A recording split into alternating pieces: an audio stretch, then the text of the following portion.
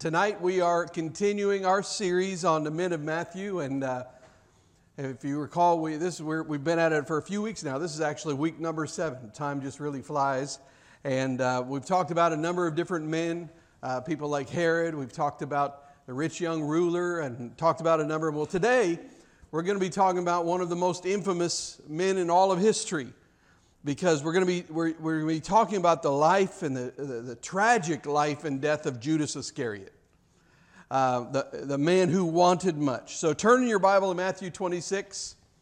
We're going to read verses beginning in verse 6, Matthew 26, if you want to look that up. This is what it says. Now when Jesus was at Bethany in the house of Simon the leper, a woman came up to him with an alabaster flask of very expensive ointment, and she poured it on his head as he reclined at table.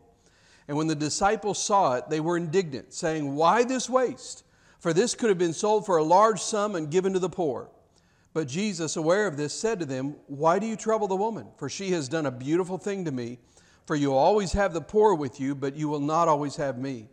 In pouring this ointment on my body, she has done it to prepare me for burial. Truly, I say to you, wherever this gospel is proclaimed in the whole world, what she has done will also be told in memory of her."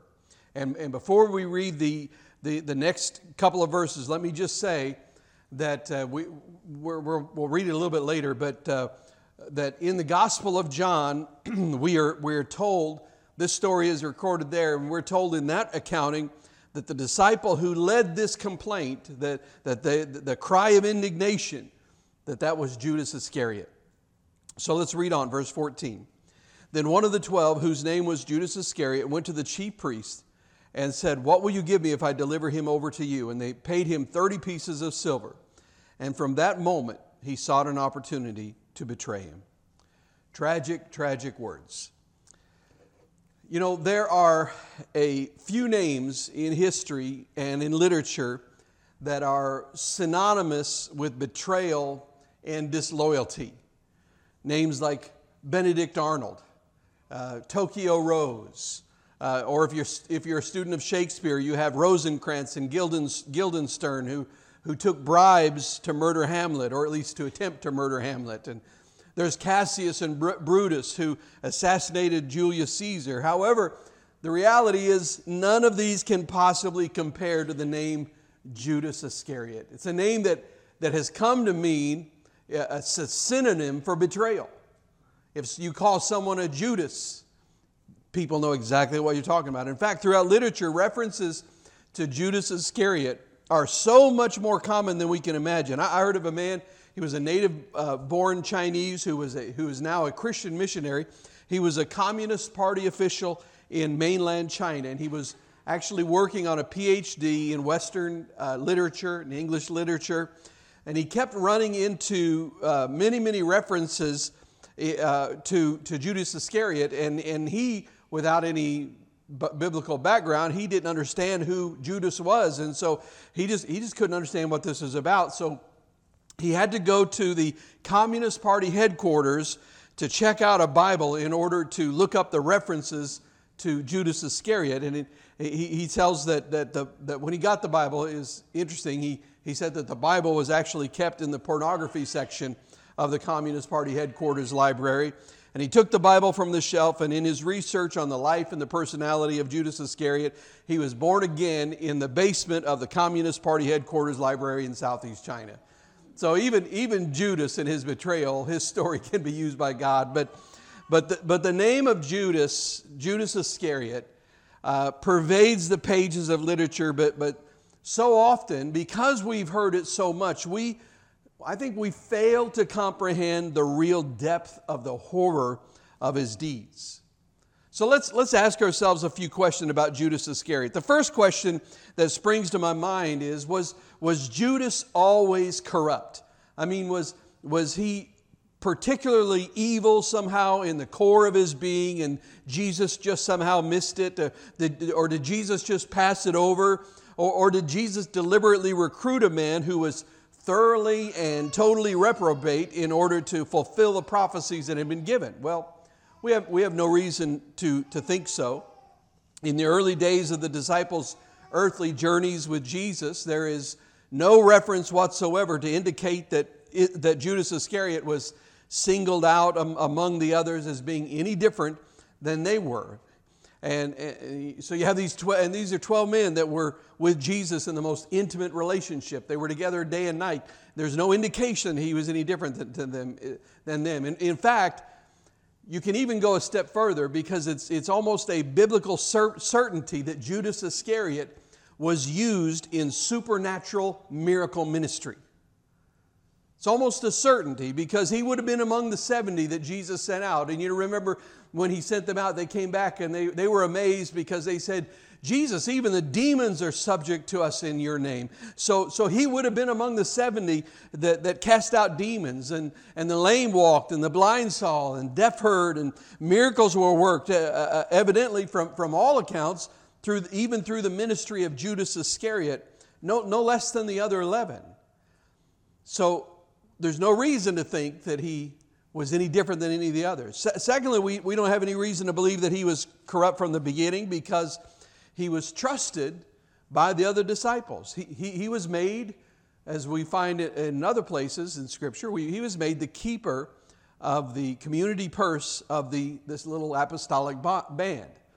And now certainly a man with a temptation toward greed and the things of money might try to insinuate himself into that position.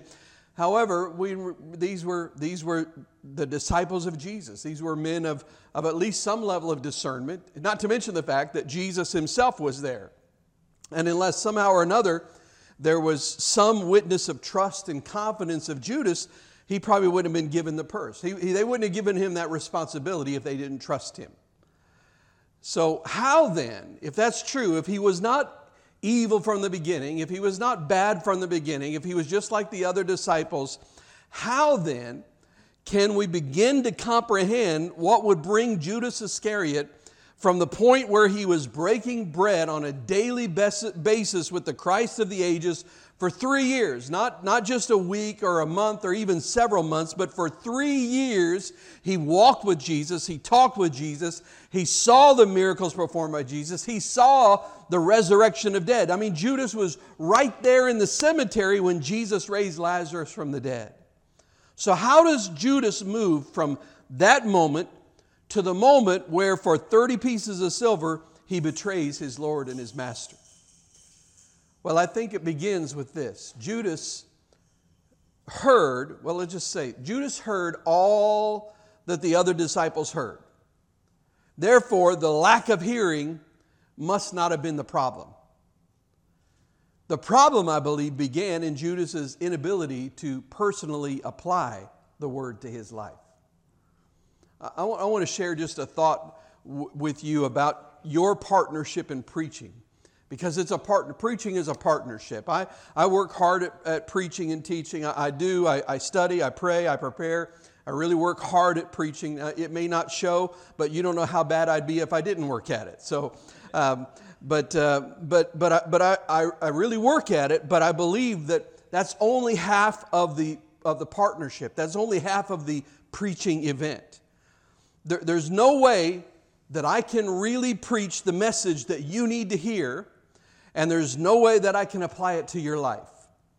The other end of the partnership must be an energetic application by your own spirit, saying to yourself, "Speak to me, God. I would rather hear a word of rebuke from your lips than rivers of praise from the lips of men." You must come into every service, every worship service, every Bible study, every Sunday school class, whether it's me or somebody else that's speaking, and you're saying to yourself in that moment, you're speaking to God saying, "Come on, God, speak to me. Speak to me." And I believe this is where most people fail in the preaching event, so to speak. See, there is a mystery element to preaching. It's a mystery element that I have never fully understood. I cannot fully comprehend. There is a mystery in it. But when a large crowd gathers, or it doesn't even have to be a large crowd, but when a crowd gathers in a church and the pastor preaches a sermon, the amazing thing is that in a certain way, every one of those people hear a different sermon. It's always amazed me. They all hear different things.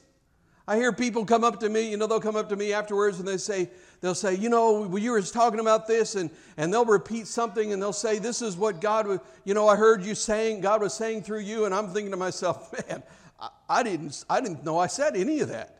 I didn't really. I told a story a couple weeks ago. I don't remember which week it was, but it was during this series of studies, I think, but about the man who came up to Dr. Rutland after he preached at a church. And you remember the man came up to him and the man said to him, I was just really blessed with that illustration that you used. And he described the illustration and how it applied to his life and talked about the illustration from the sermon. But Dr. Rutland, he just could not remember that illustration at all. He couldn't remember it, so he went and got the recording of the message from the media office of the church, and he thought to himself, maybe I'm just losing my mind and I'm using illustrations that I can't even remember. So he got the recording and he listened to it all the way through, and he never used that illustration. You understand what I'm saying? It was not in the sermon. What had happened? Well, what had happened was that the mystery element of preaching by a partnership on both ends had happened. And God had been so able to so access that man's computer, his mind, his heart, that God had been able to bring forth up out of him an illustration of the sermon that had application to that man's life. So that in essence what was happening was that man was hearing a better sermon than Dr. Rutland was preaching. You understand what I'm saying? And I mean, that happens. I've seen that sort of thing happens, and I'd love to take credit for it, but I can't take credit for it when somebody comes up and says, man, God really said this to me. And I'm like, well, I'm glad he did, because I didn't say that to you. But what happened to Judas was that somehow or another, all of those things that happened around Judas, but it happened extra personally, outside of Judas. There was this lack of the ability to apply what he was hearing into his life. The resurrection of Lazarus, it was out there. He saw it. And that was wonderful. Looky there, look at that. That was an amazing miracle. Look at there, there's a person over there that's healed. Look at that, there's a demon-possessed person set free. And the fact is, even the miraculous ministry that flowed through his own life didn't reach his innermost being. Listen to this. There is nothing quite so frightening as a person who can be used miraculously by God and not be changed by the experience. Somehow or another, Judas not only heard and saw and witnessed, but he partook of the supernatural ministry, and that had little or no effect on the inside of Judas. A man was preaching revival service at a church, and in one of the evening services, he felt inclined to preach about the delivering power of Christ. And he talked about various kinds of spirits that can take hold in a church and flow through a church. And in the message, it wasn't about demon possession or anything like that. It was about spirits that can function in the body of Christ, that can hamper in a church's growth and a church's effectiveness. And the church is sometimes not even sensitive to it. So he talked about things like a murmuring spirit or a complaining spirit or a gossiping spirit or spirit of jealousy, things like that. Well, after the service was done, the preacher was standing at the front of the building in the altar area. He was just standing there talking with the pastor. And as they were talking, this elderly lady just walked by. And as she passed by, the evangelist just naturally, just out of, kindness and just common decency, he sort of just put his hand out to give her a handshake, and the woman just grasped his hand so firmly and so warmly, and she said, "Oh, that was a wonderful sermon." She said, now that's what I like to hear, a real sermon on holiness. She said, "Thank you so much." And he said, well, thank you and thank God. I hope it was useful. And she said, "Oh, it was great." And she turned and walked away, and as that man turned back to the pastor, he looked at the pastor, and the pastor was just kind of standing there shaking his head. And he said, what's the matter, pastor? And the pastor said, "Well, that woman is the meanest woman I've ever known in my life." He said, she is absolutely ripping this congregation in half. She is a murmuring, complaining person. I mean, she's as mean as a rattlesnake. Now, I've seen the same type of thing in my ministry. I've seen people who were so spiritual, and yet at the same time, they just couldn't see how that their gossip was destroying things in the church and was causing division. They couldn't see it. And I see those kind of things, and I hear stories like this, and I think to myself, how can it be that a woman who is causing division in the church can absolutely respond so positively to a sermon that really ought to have just rung her bell? You know what I'm saying? I mean, it should have just popped her between the eyes. That woman should have come to the preacher and fallen into his arms and said, "It's me. It's me. You're talking to me. I hear this. This just nailed me. You've really pegged me tonight." And instead she said, "Oh, thank God. What a wonderful sermon." I want to begin to think about those kinds of things that happen to us on a continual basis and at a very close level. Then it begins, to me at least, to become at least a little less shocking that a guy like Judas Iscariot could be that close to Jesus himself and just not seem to be able to hear the phone ring. Hearing the gospel is simply not a sufficient safeguard against our tendency to harden our heart against it. Listen, John Wesley Hardin. Anybody heard that name? You know who John Wesley Hardin was? He was one of the cruelest and most merciless killers in the west of the Western frontier. Did you know he was the son of a Methodist preacher? That was back in the day when Methodists preached a message of holiness. Frank and Jesse James, we know them, notorious outlaws, killers. They were sons of a Baptist preacher. In fact, now listen to this. The more you hear and know about the gospel, the higher your responsibility is to allow the Holy Spirit to apply it to your own life. What did Jesus say? To him who has been given much, much is required, much is expected. Well, Judas, I believe, he failed to accept the responsibility of what it meant to be in close proximity with Jesus. The closer you are with Christ, the closer, I'm just talking about in proximity. I'm not talking about even, relationship or obedience, but the closer you are to the Jesus event, the closer you are to that moment where He reveals Himself, the greater the opportunity you have to move with Him, and then you don't, then the sharper and the more dramatic and the more desperate and the more devastating is your fall. Several years ago, there was a young pastor. He was actually the assistant pastor at a rather large church in Georgia. And he initiated a conversation with an older minister friend of his, a man whom he looked up to and mentor in certain ways to him. And he said that, he told this older minister, he said that there was a group of people in that large church who wanted this young pastor to break away from the church and form another church in town. Now, and the senior pastor was not for it. He said this, the senior pastor doesn't want me to do it. The church is in the middle of a building program. But then the young pastor said that but these people are really pressing me to take several hundred members and go elsewhere and start a church. And he looked at the older pastor and said, "What do you think I ought to do?" Well, the older minister said, don't touch it with a 10-foot pole. He said, stay away from it. It is patently disloyal. And he explained to the young pastor that when you enter into a building program, you formulate your plans, building plans, indebtedness plans. You formulate your plans based on a certain number of folks. And to take people who have sort of snuggled in under that ministry and find safety and security in it, and then to take control of those people and pull them out of the ministry, that he explained to him is selfish and disloyal. It's more about feeding your ego than it is about what God wants you to do. And he went through this whole thing. And the young pastor said, but this man, talking about the pastor, he said, this man is just not right with God. And the older minister said, well, if that's true, then you leave. Just leave. Go to Kansas and sell encyclopedias. Do anything, but don't do this. Don't do this. You'll regret it. Unfortunately, he wouldn't listen. He took the group and he started a new church. For 2 years, everything was fine. About the third year, it began to fall to pieces, and by the fifth year, it was gone.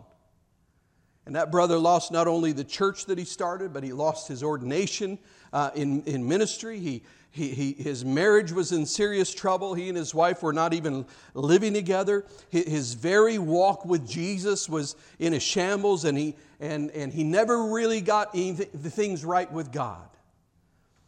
But I believe that the closer you get to hearing from God, the closer to the event that you are, when you fall, the sharper the abyss and the more dramatic the cliff.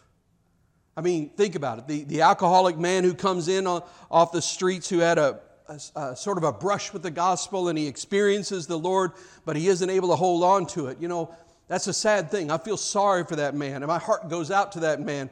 But by saying that, I'm not excusing that. It doesn't mean he's going to heaven when he dies. But that collapse is not as devastating. It isn't as much of a desperate plunge off the cliff, because the rise was barely a bump. It was just a blip on the screen in the context of his life. It's tragic, don't misunderstand me. But the person who ascends to the very heights and then falls, that is breathtakingly painful. We've seen it. Great men of God who fall, and the impact of that goes far beyond just the normal, average Christian churchgoer when they fall. And that's why, folks, I constantly say to myself, Hoskins, guard your heart. Guard your heart. Don't take anything for granted. Be careful. Pay attention. I mean, look where I am. I'm here leading people. I'm preaching the Word of God. I'm walking through these things, and God has given me this moment. And honestly, this is why I need your prayers more than you can possibly ever know. This is why every minister, every pastor needs your prayers, because I believe the closer you are to the centrality of the power, the brighter the light, the greater the heat, the more dangerous it becomes, and the more precipitous the fall from that place. It is absolutely disastrous. Now, think about this. We know how disastrous it is when someone of great influence in the Christian world falls. If one were to become an apostle, if one were actually one of the 12, how devastating that would be. Judas Iscariot was one of the 12 disciples, just like John, just like Peter, just like any of them. To fall from that height is terrifying. It's just too horrible to even think of. But how does that happen? Well, I think in essence, Judas yielded to the subtlety of his own private agenda. I'll explain what I mean by that. Deception sneaks in, doesn't it? It comes in subtly. I've always used the illustration that a man doesn't accidentally fall into adultery, for example. He doesn't go to get milk at the grocery store and come back and say, I don't know what happened. I just became an adulterer. It's something that happens gradually over time. One compromise leads to another, which leads to another. That's what happens. The old serpent is not called the subtlest of all creatures for nothing.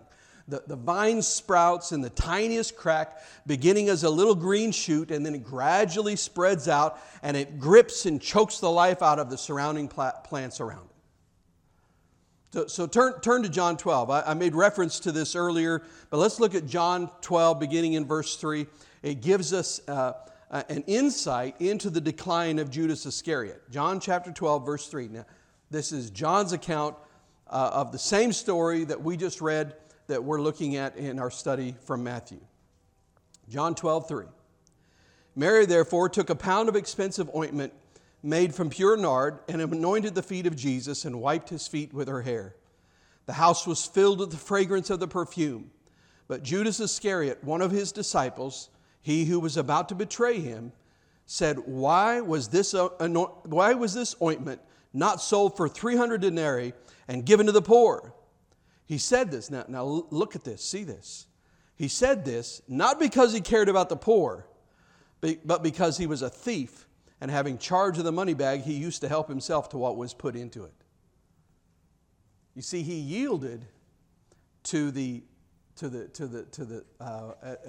subtlety of his own private agenda, and he shielded it, and he framed it with very religious and noble sounding words. Satan's reasoning goes like this with Judas. This thing is probably not going anywhere anyway. I mean, this little ministry, probably not going to make it anyway. I may as well just get what I can out of it.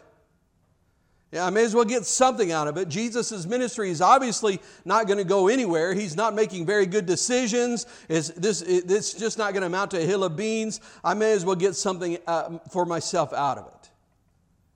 Now, it's been sneaking in on him all this time. Judas has been holding the money, counting it, buying the groceries for that little group, going into town to buy bread, whatever he's doing. But Judas, he didn't walk out with the money bag one day and then suddenly say, you know what? I tell you, I am so tired of being a disciple, I think I'll be a thief instead. It doesn't happen that way. One day, he makes change at the bread counter, and he takes the money, and instead of putting it into the community bag, quite by accident, he drops it into his own private purse, and he means to replace it later on, but a day passes, and then another day, and then a week passes, and pretty soon it begins to feel comfortable. It doesn't bother him so much anymore, and now he can't remember. Was it 3 denarii, or was it more? Was it less? And it just sort of just sits there and remains for a while, and then it becomes 10, and then it becomes 100, and then it's even more than that. And gradually he loses track of which purse is which, until finally things become so jumbled up for him that it's not even a matter of resisting temptation anymore, because he's not even dealing with temptation. But over time, it becomes part of the fabric of his decision making. It begins to inform the way he thinks, the way he reasons. So this sneaks in. Watch, and if you pay attention, you can hear it even in your own thinking at times, ways in which you deceive yourself and self-interest begins to take hold. You want a thing, but you're not honest about it. Husbands and wives deal with this all the time. You want a certain thing, but you don't have the nerve to say it straight out, but it just sort of seeps down into your subconscious, and it takes hold and grows up and sprouts, and fruit begins to blossom. And so then there comes this moment of decision in your life, and where you say, well, we can do this, which seems to make sense, or we can do this other thing, which doesn't seem to make sense, except for the fact that this thing, the decision that doesn't seem to make sense on the surface, it actually furthers my own private agenda toward what I want, so I press for this decision that seems to be counterproductive. And all the while, my wife, who's not a blithering idiot, can see that this decision does not make sense. A simple example would be, say a man has decided, this is a silly example. Probably I should have taken time to think of a better one. But say a man has come up with the idea and he's decided he needs to buy himself a bigger TV. And then comes a moment in time where they have a choice to make, and they say, well, we need to do this, we need to take care of this, and if we do it, it's going to prepare us for the future with our finances. But if he does that, he's not going to have the money for his new TV. So all of a sudden he says, very subtly, giving into his own agenda, may not even fully see it himself, he says, no, let's do this other thing, because he knows if he does, that's going to lead the pathway where he manipulates the situation to get what he wants.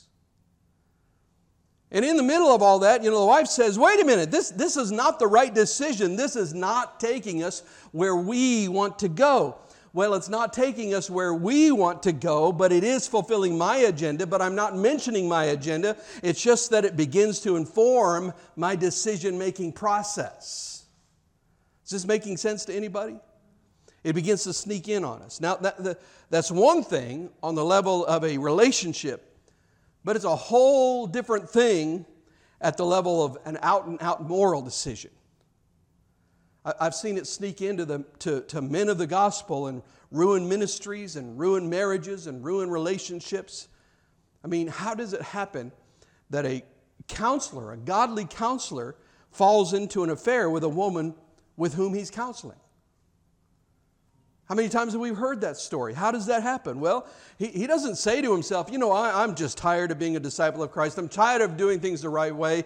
I think I'm just going to be an adulterer. It doesn't happen that way. What happens is that one evening, after they've been counseling together for a certain amount of time, one evening after church, he says, I wonder how she's doing. Well, I probably ought to just go by her house and check on her, all the while repressing and suppressing the knowledge that he knows in his heart that her husband is out of town. He knows that, but he's been told that, but he actually tells himself that he doesn't know. So he arrives at the house and she says, oh, my husband's not here. And he says, oh, I knew that, but I just must have forgotten. You know what? The Bible says that the human heart is deceitful above all things. And if you don't believe that yours is, you're setting yourself up for a disaster. That's why you have to guard your heart. You have to pay attention. And I know you may think this is a very cynical lesson, but I'm telling you, here's the truth. This may be shocking to some of you, but within each one of us, there lurks the capacity to be a Judas Iscariot. We must be constantly vigilant, on guard, watching, making sure that the decisions we make are not furthering some secret agenda that is haunting the back alleys of our hearts. It's a constant struggle with every heart. And don't say to yourself, well, I could never do that. I'm not saying to myself, I could never do that. No, the problem is we could. Yes, we could. When we say, I could never be tempted with that, that's the moment when we're really in trouble. That's the moment where we're the most vulnerable we've ever been. Listen to this. Here's Hoskins' law number 3. And I just assigned that a random number. I really don't have a set of numbered of laws, but I just thought it sounded good. Hoskins' law number 3. You ready for this? You're never more contemptible than when you think you're not temptable. Nice rhyme, huh? You're never more contemptible than when you think you're not temptable. Constantly be on your guard. Satan's reasoning is not God's reasoning. Satan's expediencies, the cry of the flesh, satisfy me, that's not part of God's plan. But first comes the compromise.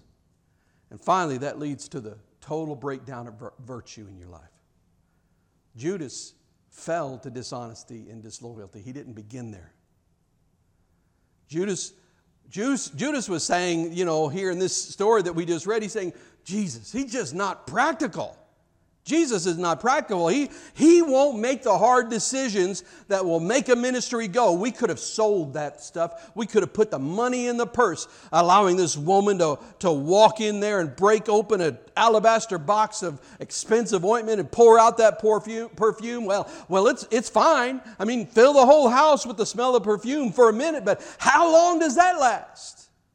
In fact, if you think about it, it seems like Jesus is making this decision for the flesh, just to enjoy the smell of that perfume for the moment. But the hard decision should have been made. The perfume should have been sold and the money should have been put in the purse. Of course, it couldn't possibly have anything to do with the fact that he keeps the purse and he's been stealing out of the purse. You understand what I'm saying? It subtly sneaks in on us. And then Judas justifies his sin to himself. Did you see what it said back in Matthew 26:8? It said, and when the disciples saw it, they were indignant. Now we know from John, who was the disciple that was indignant? It was Judas. See, you can even be self-righteous in your own sin. You can even be self-righteous in your judgment of another person's act of worship. I mean, this woman was doing wonderful, precious thing. She was just pouring out praise on Jesus is what she was doing. And he said, I would never allow that. You know, we would never allow her to build up our ego like that. We wouldn't allow her to anoint our feet with perfume like that. And Jesus looks at the disciples and says, she's not applying this to my ego. This is for my burial. And I have a feeling that when he said that, he was looking right straight into the eyes of Judas. You know, as we consider Judas's descent into dishonesty and disloyalty, and really disloyalty of the very worst kind, do you know the last thing that Jesus ever said to Judas? The last thing he ever said to him, Luke 22:48. Judas, would you betray the Son of Man with a kiss? It's the last time Jesus spoke to Judas. Would you betray the Son of Man with a kiss? You know, Satan always works the same way. He just always seems to work the same way. Here's the fact is, a man who loves you, a man who is right with God, right with you, who cares about you and cares about things of the kingdom, a man like that will come and he will tell you the truth. Right? You may not like it, but he will tell you the truth. You may accuse him of being a troublemaker. You may resent him for it. You may argue with him, but he'll come and tell you the truth. He'll say, this is the way it is. He'll come straight to you. But Judas Iscariot, he begins with political machinations, moving around, and he just sort of runs in and around. He's dealing with the high priest, and he's dealing with the dudes down at the temple,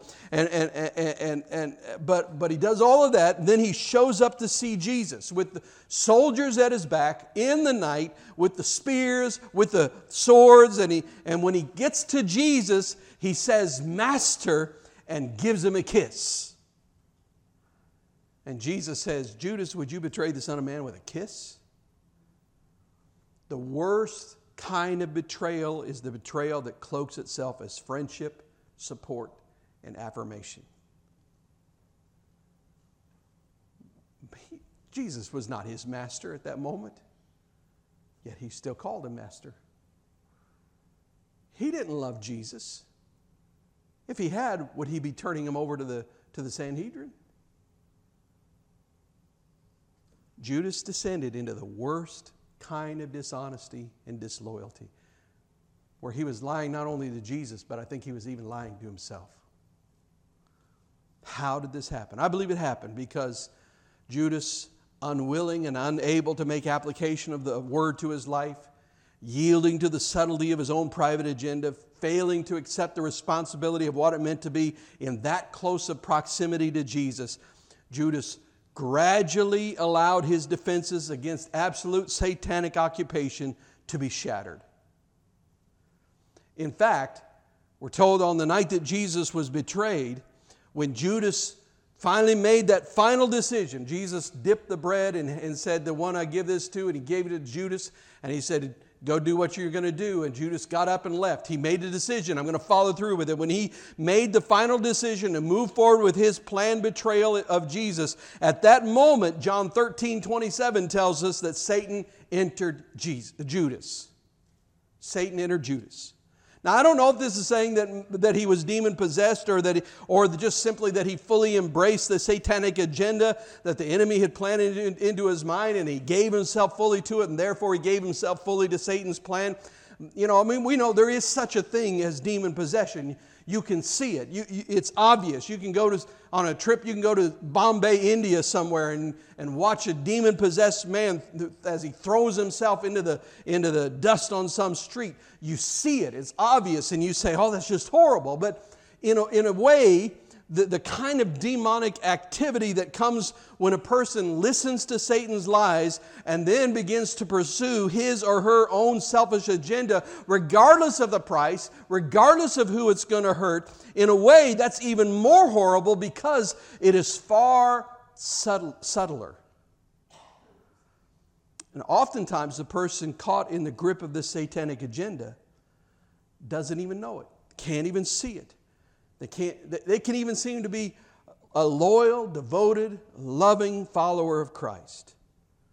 And when you reach that point, then comes the next step.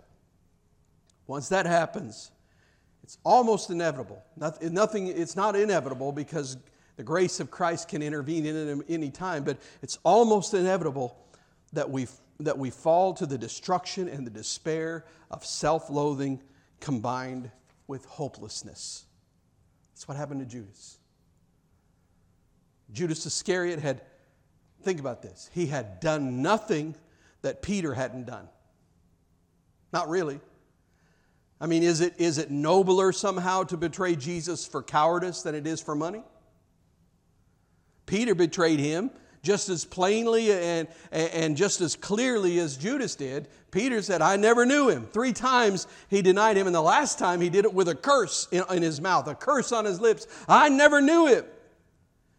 Peter betrayed Jesus with a curse on his lips. Judas betrayed Jesus with a kiss on his lips. What's the difference?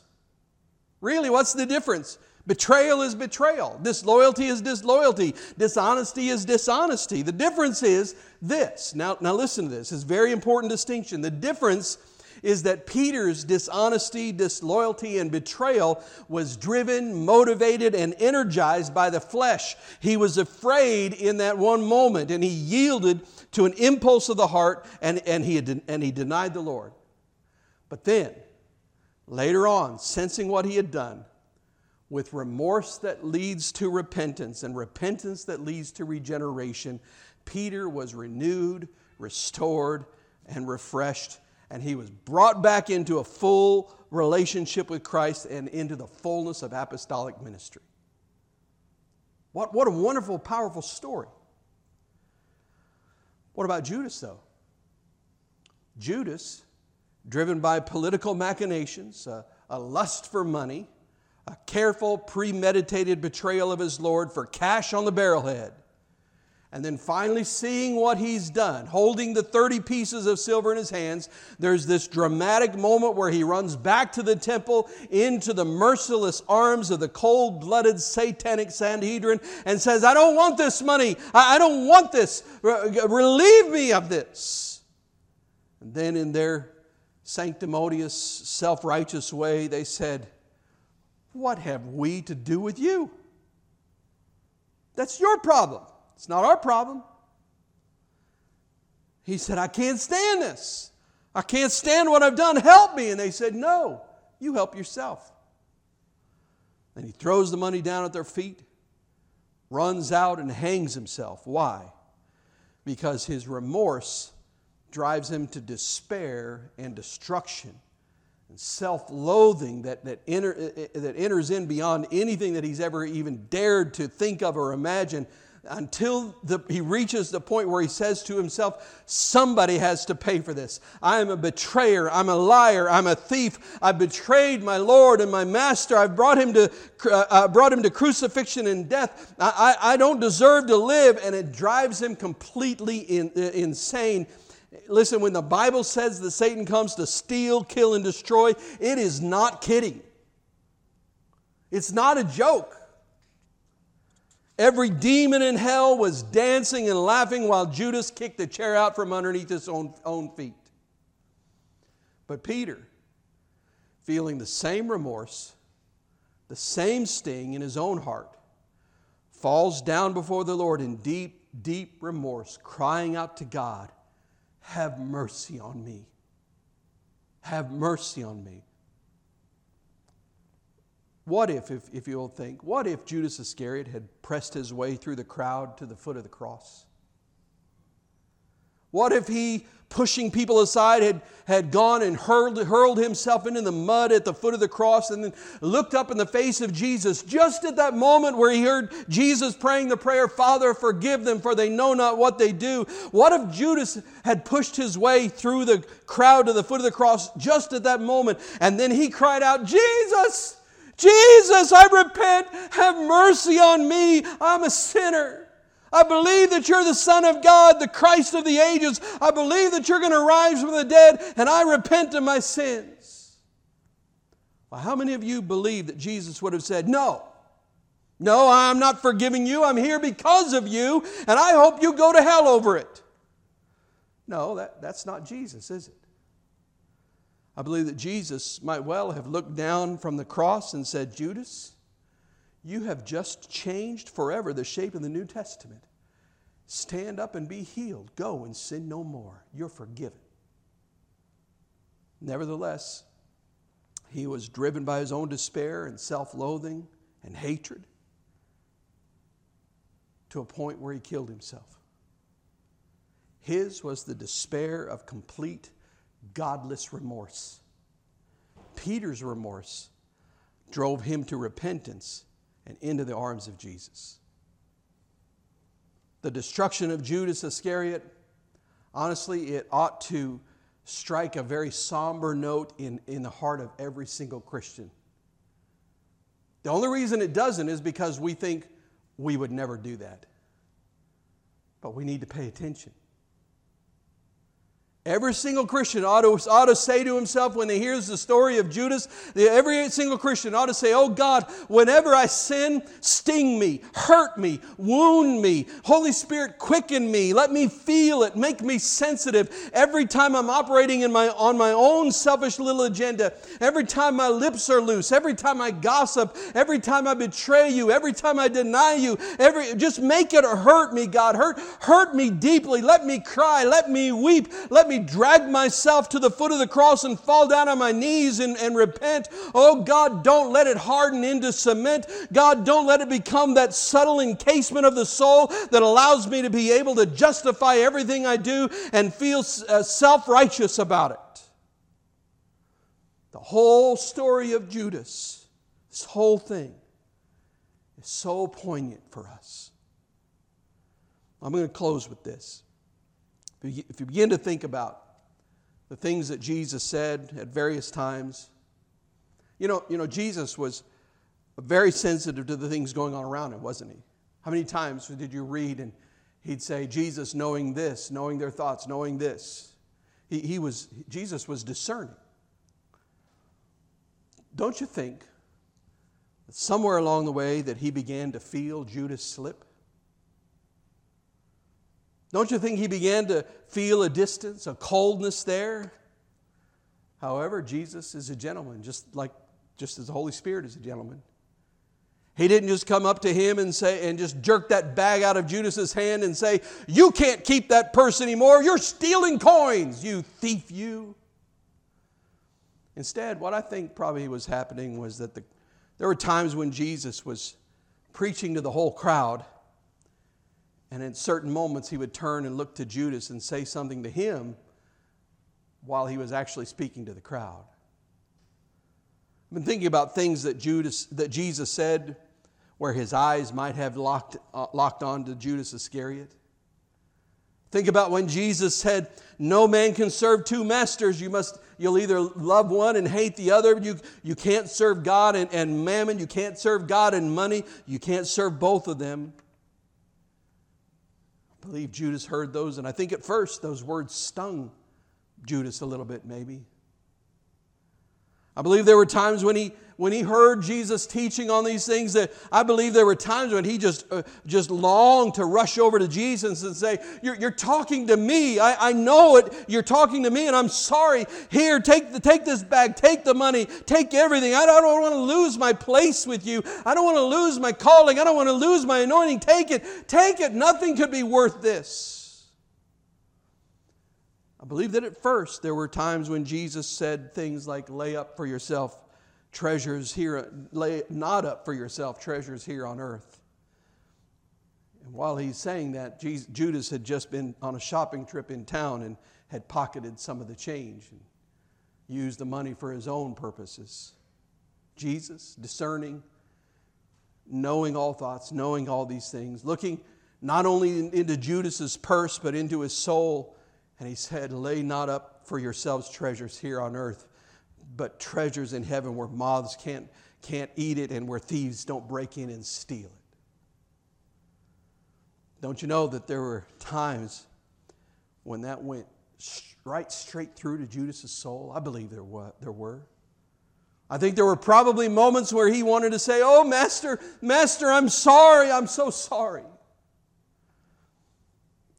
He'd seen Jesus read people's thoughts like a book. How did he think he could hide his heart from God for one moment? You know, David said, where can I go to flee from your presence? If I make my bed in hell, you're there. If I rise to the uppermost stretches of the ionosphere, you're there waiting for me. Yet somehow or another, for Judas, it became easier and easier and easier to just turn his eyes away and to not really hear, to not really listen to what Jesus was saying. You know, after a while, it just didn't hurt as much anymore. Until he reached the point where he was able to do a cash on the barrelhead deal for the betrayal of Jesus. It's horrifying. So I say to myself, what do I need to hear? What is God's word for us about the life and the tragic death of Judas Iscariot? Well, I believe God would say to us, that He would say, tell them to listen to every word that I say in their innermost heart. To never once betray their conscience. To never once harden their hearts. To never once deaden their souls. Listen attentively. Hear. Don't lie to yourself. Obey instantly and openly, energetically, enthusiastically. Be sensitive to the tiniest nudge of the Holy Spirit. That's what I believe God would say. Because if we don't pay attention, our hearts can harden in the same way that Judas's heart was hardened. You know, I really believe that God is calling His people to a more diligent holiness than ever before. I think we're going to see more attacks both upon and within the church than we've ever seen before. And if you think you've seen attacks in the past, I'm telling you, I think it's nothing compared to what the enemy is going to try to do. I believe that Satan is going to be lethally serious about attacking ministries, attacking Christians, attacking churches, and attacking your family. However, I believe that the greatest safeguard we have is that we must diligently apply ourselves to the Word of God and allow the Holy Spirit to take the Word of God and apply it to us. Listen carefully. Pay attention. Don't compromise in little ways, because it's not really a little compromise. It leads you down a pathway of destruction. That's the story of Judas. That's the story of Judas. Let's pray together. Father, as we come into your presence, Lord, this is a very somber lesson for us. As we see a man that had at his fingertips the very kingdom of God. He was right there. He was in the middle of what you were doing. He had this amazing opportunity to be part of what you were doing, to redeem mankind, to change the world. And Lord, he lost it. He wasted it because he let his heart become hardened. And Lord, I pray that you would help us to learn from that. Help us, God, to never ever say, that won't happen to me. That could never happen to me. Lord, help us not to be that arrogant, but help us to walk humbly in your presence to say, okay, if it happened to him, it can happen to me. I'm no better. I'm no stronger.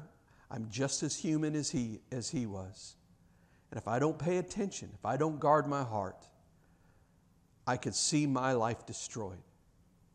I could find myself in a place of despair and destruction instead of repentance and regeneration. So Jesus, I pray you'd help us. And Lord, I pray if there's anybody here that's begun to allow little compromises to come in, I pray, Lord, that today we would make a decision to say, Jesus, today I'm all yours. I'm listening. I hear the message. I hear the lesson of Judas Iscariot. And Lord, I don't want to lose everything you have for me. So I surrender to you again. And I thank you for what you're going to do in our lives. In the strong name of Jesus we pray. Amen.